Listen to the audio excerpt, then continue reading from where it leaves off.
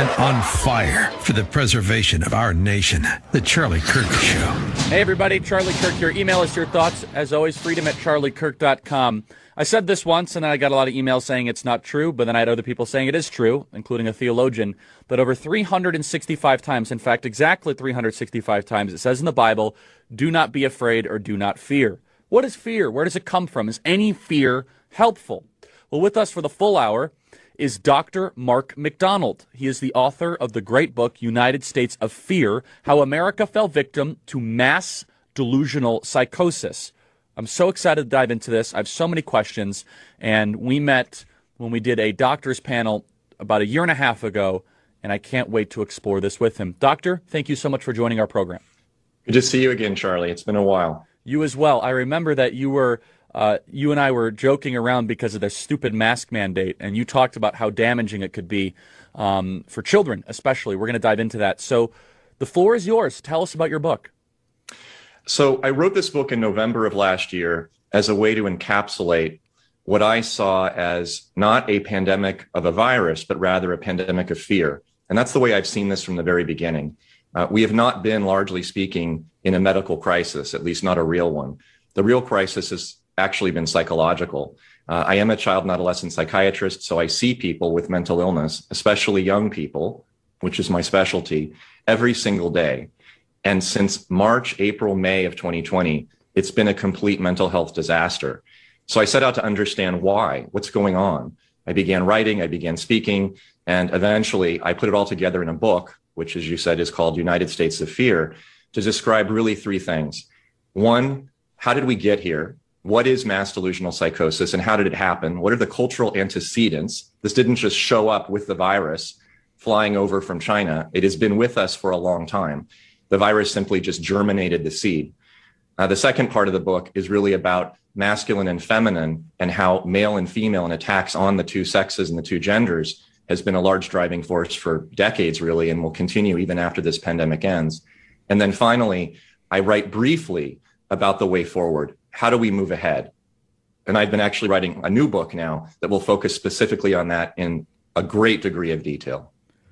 Well, there's so much that we're going to cover, and I'm afraid it's not enough time, but so we're going to have you in person because this is something that really interests me. I'm by no means an expert in psychology, but if you're in leadership of anything, you actually have to be really good at reading people quickly and organizing them effectively. That's what leadership is. And so let's start with a really basic question, and forgive me for this question. What is fear? Is any sort of fear good? And why is the level of fear we're seeing right now troubling? Fear is not a bad emotion. It actually helps protect us in some ways. We're afraid of jumping in front of a bus. That keeps us from jumping in front of a bus. We're afraid of burning our hand on the stove. Similar to pain. When you feel pain, you pull your hand off. Now, chronic pain, of course, is pain when there's actually no injury, when there's no risk, when there's nothing wrong. That is not good. That is not helpful. So fear in and of itself is not a problem. But when you fear things that don't exist, or when you continue to fear a minor risk and it inhibits your ability to live your life fully, now we have a problem. So the problem I have with fear and why I wrote a book about it is not to castigate fear as a bad emotion in and of itself. There's no bad emotions. But to point out that when fear becomes exaggerated, when it becomes chronic, and when it becomes inhibitory, we wind up in a state of perpetual trauma. And I think that this country and many other countries around the world have been living in a state of perpetual, unending, chronic trauma fueled by fear for the last 2 to 3 years. And the consequences of that are devastating. They are economic, political, social, psychological, and ultimately, you lose your independence, your ability to think, your ability to criticize, your ability to really make judgments on your own without outside guidance. And that's why really we are where we are now. It's not because of a virus. It's because of fear that is inhibiting us to act and to think autonomously as individual Americans. So the level of fear we still have in America, we could call it paranoia. We could call it irrational. You could fill it in. So you're a psychologist. You are psychiatrist. I'm sorry, psychiatrist. What's the difference? It's a common mistake. Everyone makes this mistake, Charlie. A psychologist is trained in either clinical or research psychology through university, meaning a PhD, so you have a doctoral degree from an academic institution. A psychiatrist is actually a medical doctor. I'm just like an OB, a pediatrician, internal medicine doctor. I went to medical school, got an MD. I just happen to specialize in mental illness. Well, that's helpful, and I appreciate the correction. I have a whole thing where I want to be corrected. Who wouldn't be? That's a separate issue that you could dive into the psychoanalysis of that. So help me diagnose this archetype, and I see it quite often. Person driving alone in car with mask on. God, I saw this today as I was walking from my car to the gym. I see it every single day here in Los Angeles, very, very frequently. Now, some of these people are workers, so they're afraid, not that they're going to get sick, they're afraid they're going to get fired. That's true. So the idea of compliance and intimidation is a really big factor. So I'm careful not to judge people who have uniforms on because they're being watched and they could lose their jobs. But when somebody's driving as a non-employed, ordinary citizen, not an Uber driver, obviously in their own car, they own their car, they're going to the school, they're going to the church, they're going to the store, they're wearing a mask, there's something clearly wrong. I believe that the reason why people are doing this is largely speaking due to fear. They have become reflexively afraid of not wearing a mask. I see it in my building. When I went to my office at the beginning of this pandemic and would use the bathroom, there would be people who would come in and out with masks on who would run out of the bathroom when they'd see me without a mask. I had one man who was wearing thick rubber gloves, 2 masks, a face shield, and a giant plastic coat over his body. And he stood outside the hall until I left the bathroom because he would not enter with someone without a mask on. And when I went out, I waved at him and smiled, and he started screaming at me, yelling, "Murderer, I don't care about human life." He looked possessed. He looked psychotic. And when you use the word paranoia earlier, I think it's an accurate one because fear, when it is, as I was saying earlier, not appropriate, is actually a form of psychosis. It's a form of delusion. It's a fixed false belief that's contrary to reality. I'm driving my car. If I don't have a mask on, I'm going to get sick. That is not just fear. It's also paranoia. It's also an irrational belief system. Many, many people are believing in and following this delusional, psychotic, almost endemic cloud, and have been for so long because they cannot think for themselves. They have rejected rational thought and they've become reflexively obsessed with this altar of safety, which is illusory. It does not exist. In fact, they're more likely to die in a car accident in their car than they are of dying of a virus by taking their mask off, but they don't see it. I'm busy, but I have this project that I want to work on and publish it under a pseudonym pen name, The Case to Ban Driving, and use all the same talking points that we've used to shut down schools and masks. We must stop the spread of the people on the streets. It's the only way to keep our children safe. You could make the same argument under the false premise, but things that can make you go places quickly come obviously with a risk. We have 1 minute till break, and I hate to just kind of shorten you into 1 minute. Just really quickly, just as kind of a foreshadowing to our next segment, talk about the issues you're seeing with young people in particular because of these lockdowns. Young people are particularly vulnerable to this pandemic of fear because they are highly, highly addicted to social media.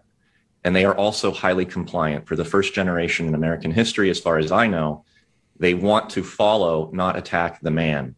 And that makes them particularly vulnerable to propaganda, indoctrination, peer pressure, and unfortunately, irrational and exceeding of authority commandments from government politicians and bureaucrats. That's well done in less than a minute. You've done that before. Everyone, email us your thoughts, freedom@charliekirk.com. Author of United States of Fear, Dr. McDonald. Pick up your copy.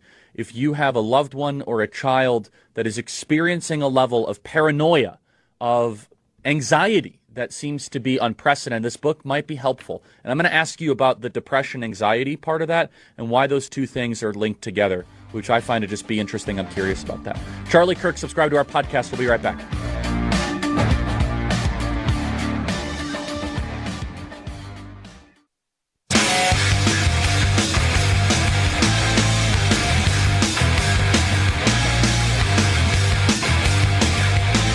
Hey, everybody, welcome back. With us is Dr. McDonald, author of United States of Fear. So, Doctor, we had a break, so I kind of cut you off. Talk about the impact, the lockdowns, and this mass psychosis is having on the future generations. I'll give you some examples of what I've seen in my practice. A young girl comes with her mother, and her mother says, my 14-year-old daughter is completely hysterical. And I said, what do you mean by that? And she said, well, she is attacking me out in public when I don't wear a mask. I said, give me an example. Well, we were at CVS the other day, and I was wearing my mask around my chin, and my daughter looked up at me, and she said, Mommy, stop being Trumpy. I didn't even know that was an expression, but apparently not wearing your mask among small children, teenage children here in Los Angeles, is considered being Trumpy. So there's been a political propagandized aspect to this compliance and fear that takes over the mind of small children and indoctrinates them into a specific partisan political philosophy. I have children who are even younger in my practice who have put their fists through plate glass windows out of frustration because they can't leave their homes. One of them was actually hospitalized in a psychiatric inpatient unit. Two of my patients, both late teens, early 20s, died last year of fentanyl overdoses while they were safer at home under LA Mayor Eric Garcetti's stay-at-home policy. They certainly weren't safer at home when they were found dead. I have never in my career in private practice lost a youth patient to unnatural causes, and I'm losing them now. This is sick. This is evil. This is abusive. We, the adults, have failed our children. They are truly suffering. And even the children who were adults, the younger patients, the one in their 20s, early 30s, they are unable to go to school. They're unable to return to college because they have these massive booster vaccination shot mandates. Some of them can't actually get jobs. So the fear pandemic is affecting them, even if they themselves are not afraid. And the ones that are afraid, like the girl who came to my office yesterday, 17 years old, with her parents not wearing a mask. She was.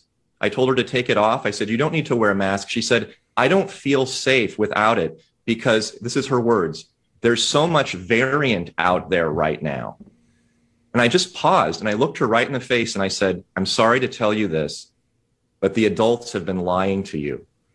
They've been lying to you for 2 years. You are safe. You do not need to wear a mask.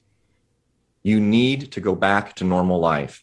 It made her so uncomfortable to sit there in my office and talk to me without wearing a mask. She kept fiddling with it. She kept pulling it under her nose, dropping it, pulling it up, dropping it. She has become addicted to this sick, obsessive compulsive, fear-based behavior. I don't know how long it's going to last, but I don't think it's going to go away anytime soon. 2 minutes before the break, and we have a long segment where we can really dive into this. What does this mean for the future of this generation? Most medicated, most suicidal, most depressed, most drug overdosed. You've never seen anything like this in your practice. I mean, I can't imagine it's going to be the freest generation on this trajectory unless big changes are made. It is not. I suspect that we are going to see an entire generation of children who are living in their parents' garages, being taken care of by mommy and daddy, scared to go out, scared to work, scared to socialize, scared to date, scared to travel. Basically, what I'm afraid of is that for the first time in history in the United States, we're going to see a generation of young people who are afraid to live, people who are more afraid of a virus than they actually love life. I don't know what this bodes for our future, but I know it's bleak. And I know if we don't stop it now and we don't develop a national recovery program for young people, we're not going to have a future. National Recovery Program. You're the first person to say that, and I love it. And I want to explore what that would be because, and I want to ask this after the break because I got to be careful. I get all these angry emails. You said it, though, so I'm going to follow up, which is parents failing their children. When I say that, I get a lot of hate because there's a generational component of people that said, we've done everything perfectly. How dare you question that? But I would beg to differ that this has been one of the great generational thefts in the history of the human species, of a generation that has said, we want to keep ourselves safe and we're going to restrict the development of our children. And I want to ask you about the psychology of that, because a lot of this has been adult-driven. That girl in your office, she's not old enough, nor did she think deeply about the ramifications of wearing masks all the time. She did what she was told to do. The question is, why did the 75 and 80-year-old leaders in D.C. and Sacramento develop this, and why were they okay with it? That's a psychological question I don't have an answer to, but I think you do. United States of Fear with Dr. McDonald. Everyone stay right there. A lot more coming up after the break.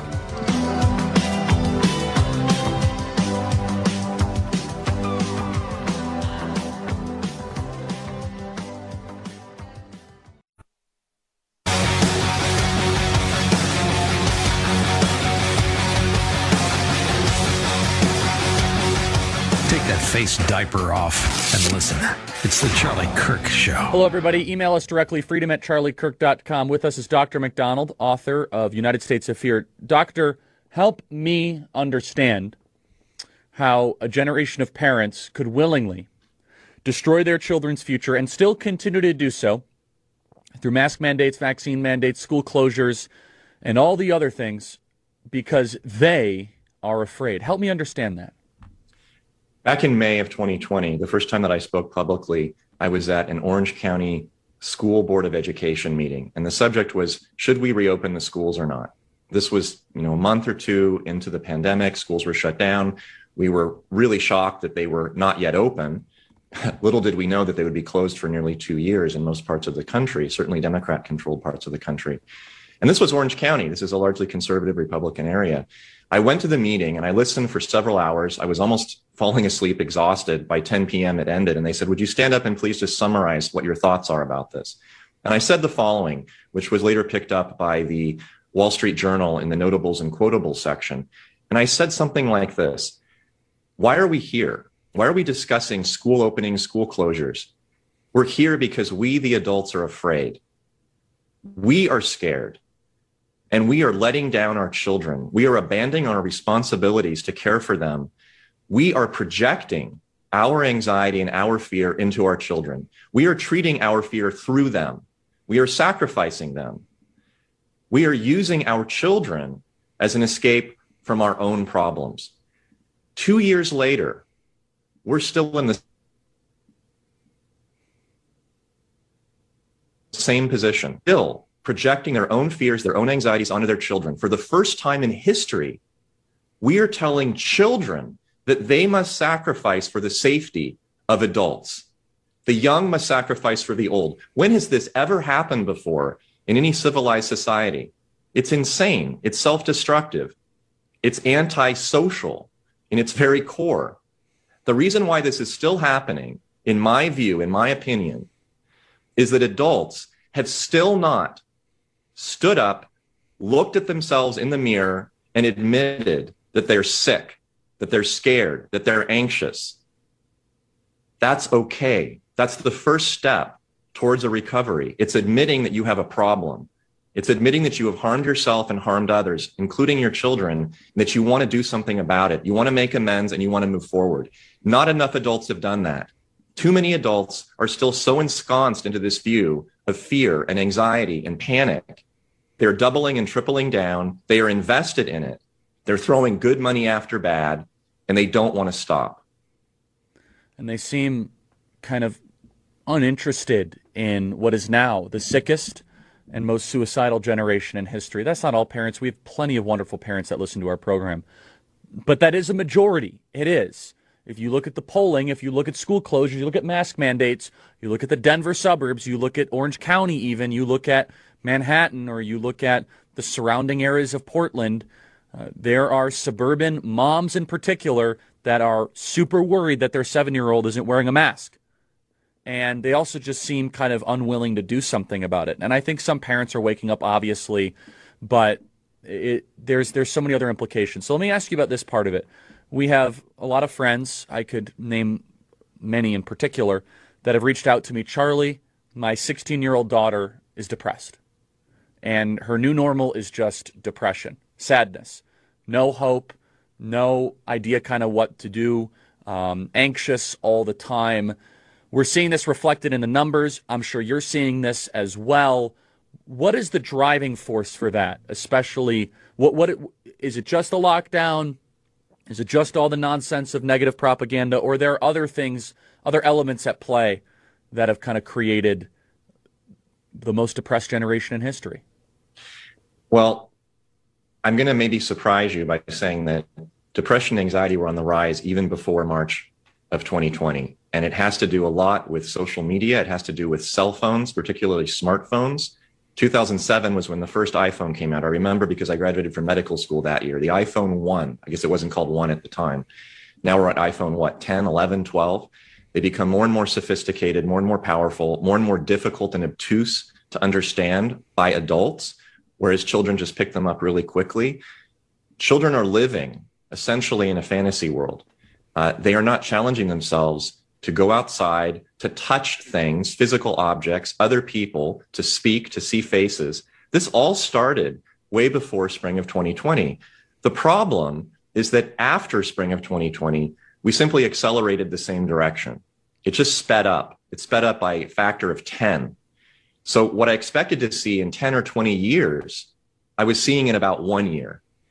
And it's because of a confluence of terrible, terrible decisions by adults, by government, by bureaucrats, and obviously by parents as well. Sequestration, antisocial distancing, mask wearing, and literally scaring children, scaring them into believing that a normal, healthy life filled with normal, healthy risk is not only dangerous, it's actually anti-virtuous, it's immoral. Yes. Children have been brainwashed into believing that the life that they're living now, which is pathetic, literally pathetic, it is a life of obsessive compulsive disorder. It is mentally ill. That life is not only safe, it's actually virtuous. This is the life that you should lead. And if anyone isn't leading it, shame on them. Don't let your kids spend the night at that kid's house. That kid is running around like a crazy person threatening to kill grandmother. This is a cabal. It is very sick. It is evil. It is completely avoidable. And it is entirely the fault of adults. You made the best point, which is the projection. Children are consumers of information, data, circumstances, language, habits. They largely do what they're told. And so it's projected upon them. And this kind of forced the hand. And I agree. I think that it was totally on the rise before the pandemic, and it answered my question very clearly. And so I want to ask this part of it, which is kind of to connect a political part of this. I know that you're not going to be political with this, but I think it's just generally interesting. What does a country look like that is full of a bunch of antisocial behaviors and tendencies? Well, I wrote a Substack column, my very first one, at the end of December. I've written 3 more since then. I'm posting my next one tomorrow. And that Substack is called Dissident MD, meaning one who opposes the administration in the Soviet style. And that's really what I'm doing. I'm offering oppositional views to what's considered the common accepted narrative on the national level. And the title of that Substack was Sadism, the next step in the pandemic of fear. What we are seeing now is the emergence of sadism, the intentional infliction of cruelty and humiliation on others simply for our own perverse pleasure. You saw it just yesterday with the posting of a video by 2 Karens, 2, I assume, liberal, I don't know what their age was, probably in their 40s, white women with masks on in an elevator in New York City, berating a black man. That's right. For not wearing a mask while yelling Black Lives Matter in his face. The man is more stunned than scared. He's yelling out, "Did you just hit me? What on earth is going on here?" They looked possessed. They looked psychotic. This is what our future looks like, Charlie. Well, this is where we're going. I'm going to get in trouble, but this whole thing is a tyranny of white liberal women. It just is, okay? It is. And so talk about that. I'm going to get in trouble for saying it. I don't care. Come after me. But you agree. Tell me why. In my book, United States of Fear, I have an entire section on Karens. The Karens are largely white liberal women, often in suburban areas, but they also exist in the urban areas. They are hysterical, absolutely hysterical.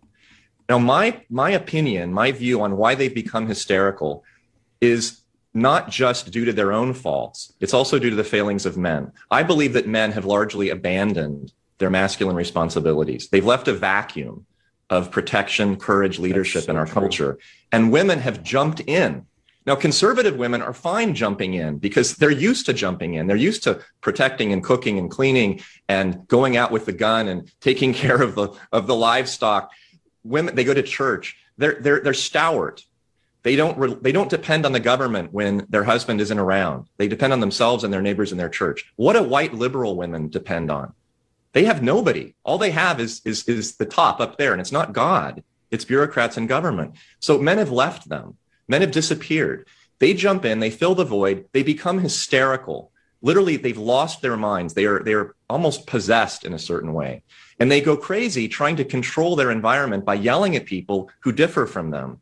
And it's not just control because they want to order people around. It's because it gives them a sense of purpose and meaning and allows them to feel that they have power. Yes. Because they inherently feel powerless. They are dependent on the government.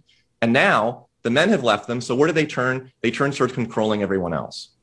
Well, that's exactly right. They have a yearning to be an autocrat. And what better way to find purpose than to go try and invade Poland or whatever, right? I mean, that's an extreme example, but it's true, right? Like, if I can't invade Poland, I'm going to scream at some black guy in an elevator. It's the same sort of psychological impulse, right?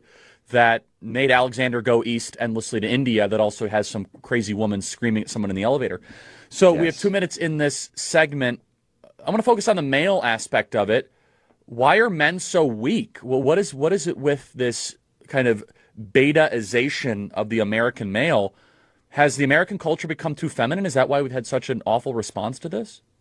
The American culture has been largely feminized and also neutered. I have two 27-year-olds in my practice, one male, one female. The 27-year-old woman has come to me and she said she's very attractive, beautiful, smart, intelligent, very dateable for someone in that age group. Where are all the men? What happened to them? Nobody looks at me. Nobody asks me out. I am alone. I am miserable. I am depressed. Well, the answer is the 27-year-old male patient who comes in the next day. I can't find any women. I'm scared to ask them out. That's right. I'm on my phone playing video games and masturbating at home and flip-flapping on Hinge all day long. Do you know why? Because he was falsely accused of rape by a mentally ill young woman at his frat house 2 years ago when he was in college out of state. And he went through 2 years of court cases and several $100,000 of attorney's fees in order to extricate himself from this. He is frightened. He is scared.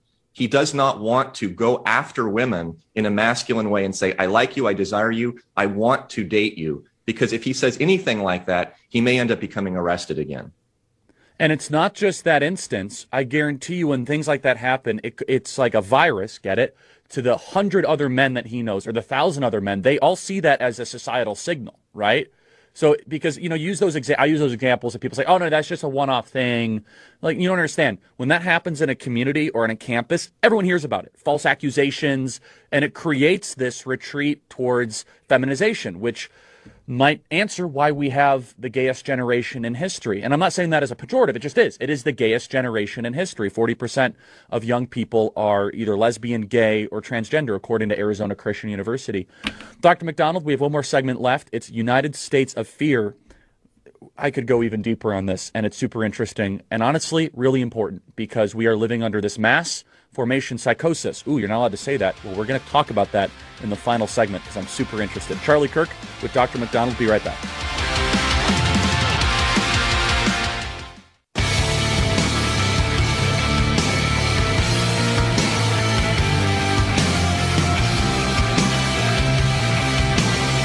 Hey, everybody, welcome back. Dr. McDonald, author of United States of Fear. Okay, we have 5 minutes. Let's pack as much as we can in. What is mass formation psychosis? Mass formation psychosis is a neologism that was coined by Dr. Robert Malone that has been largely repeated recently in the news.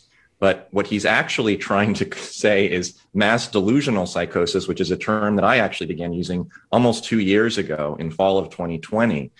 It's also a pickup off of Dr. Matthias Desmet's phrase, mass formation, which means mass psychosis, which describes the exact same thing, which is an entire society of people all at the same time, essentially losing their rational faculties and following a fixed false belief, such as we're all going to die of a virus and we can survive only if we stay at home, wear masks, and stop working and stop going to school.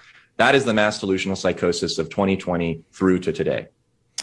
Where does it come from? How do you pull that off? They call it a conspiracy theory, the smear artists of the regime media. Is that really possible to convince a country of 330 million people of something, or what's the psychology behind all that? It is possible if it's been pre-planned. Now, I'm not saying it's a conspiracy, but for the last several decades, we have been primed or groomed, I would say, just like a sexual predator grooms his victim, to normalize what is unhealthy behavior, i.e. fear, panic, trauma. We have been told by the bureaucrats, by the corporations, by the politicians, by the media, that we should be afraid all of the time. We should be afraid of economic collapse, ecological collapse, systemic racism, rape culture, rape campus, Donald Trump. We moved into 2020 already anxious. We were already vibrating with fear as a culture. Everything around us is dangerous. And wow, perfect opportunity. Now we have something from China that is killing people, and we don't know exactly how or why. It could kill everybody. Maybe it could kill nobody. But if it does kill everybody, we better do something about it. So the government and the media and the corporations all saw the opportunity for themselves to jump in, to take control, and to say, we are going to save you, but it's going to come at a cost. It's going to come at a cost of liberty, judgment, individuation, and ultimately, you will all be dependent on us. But you will be alive and you will be safe. And we all bought into it because we were all primed to do it. So, in closing, I know you're writing a book about this, 2 minutes remaining. What can we do about all this? Well, in my first book, United States of Fear, I describe the way forward. And one of the first steps, and Dennis Prager has said this quite frequently, is to find like-minded people, to come together, to support one another in a zone of safety, fearlessness, and sanity. In my upcoming book, which is tentatively going to be titled Freedom from Fear, a 12-step program to an individual and national recovery, modeled after AA and Jordan P. Peterson's 12 Rules for Life, I'm going to initiate the book by describing how fear has become an addiction. And the first thing you do when you're an addict is you look in the mirror and you say, I am addicted to fear.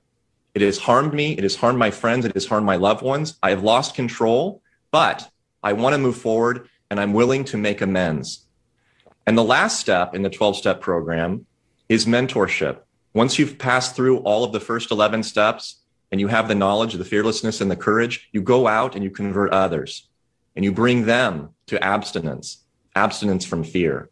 I'm going to outline this all in very clear, very well-referenced, well-researched, easily understandable steps so that people can work through it on their own. And those who are fearless, they will be able to use it to help others drop their fear. And then we can come together as a country. We can unite. We can put aside all this nonsense, this insanity. We can realize that we actually all have a lot in common. Anyone who's not on the left, anyone at all, can find common ground with the others. I totally agree with that. If you're not one of the wokies, one of the Bolsheviks, the Leninites, the Maoists, which I really believe is 5 to 7% of the population, legitimately, if they actually knew what it all was, not the vapor.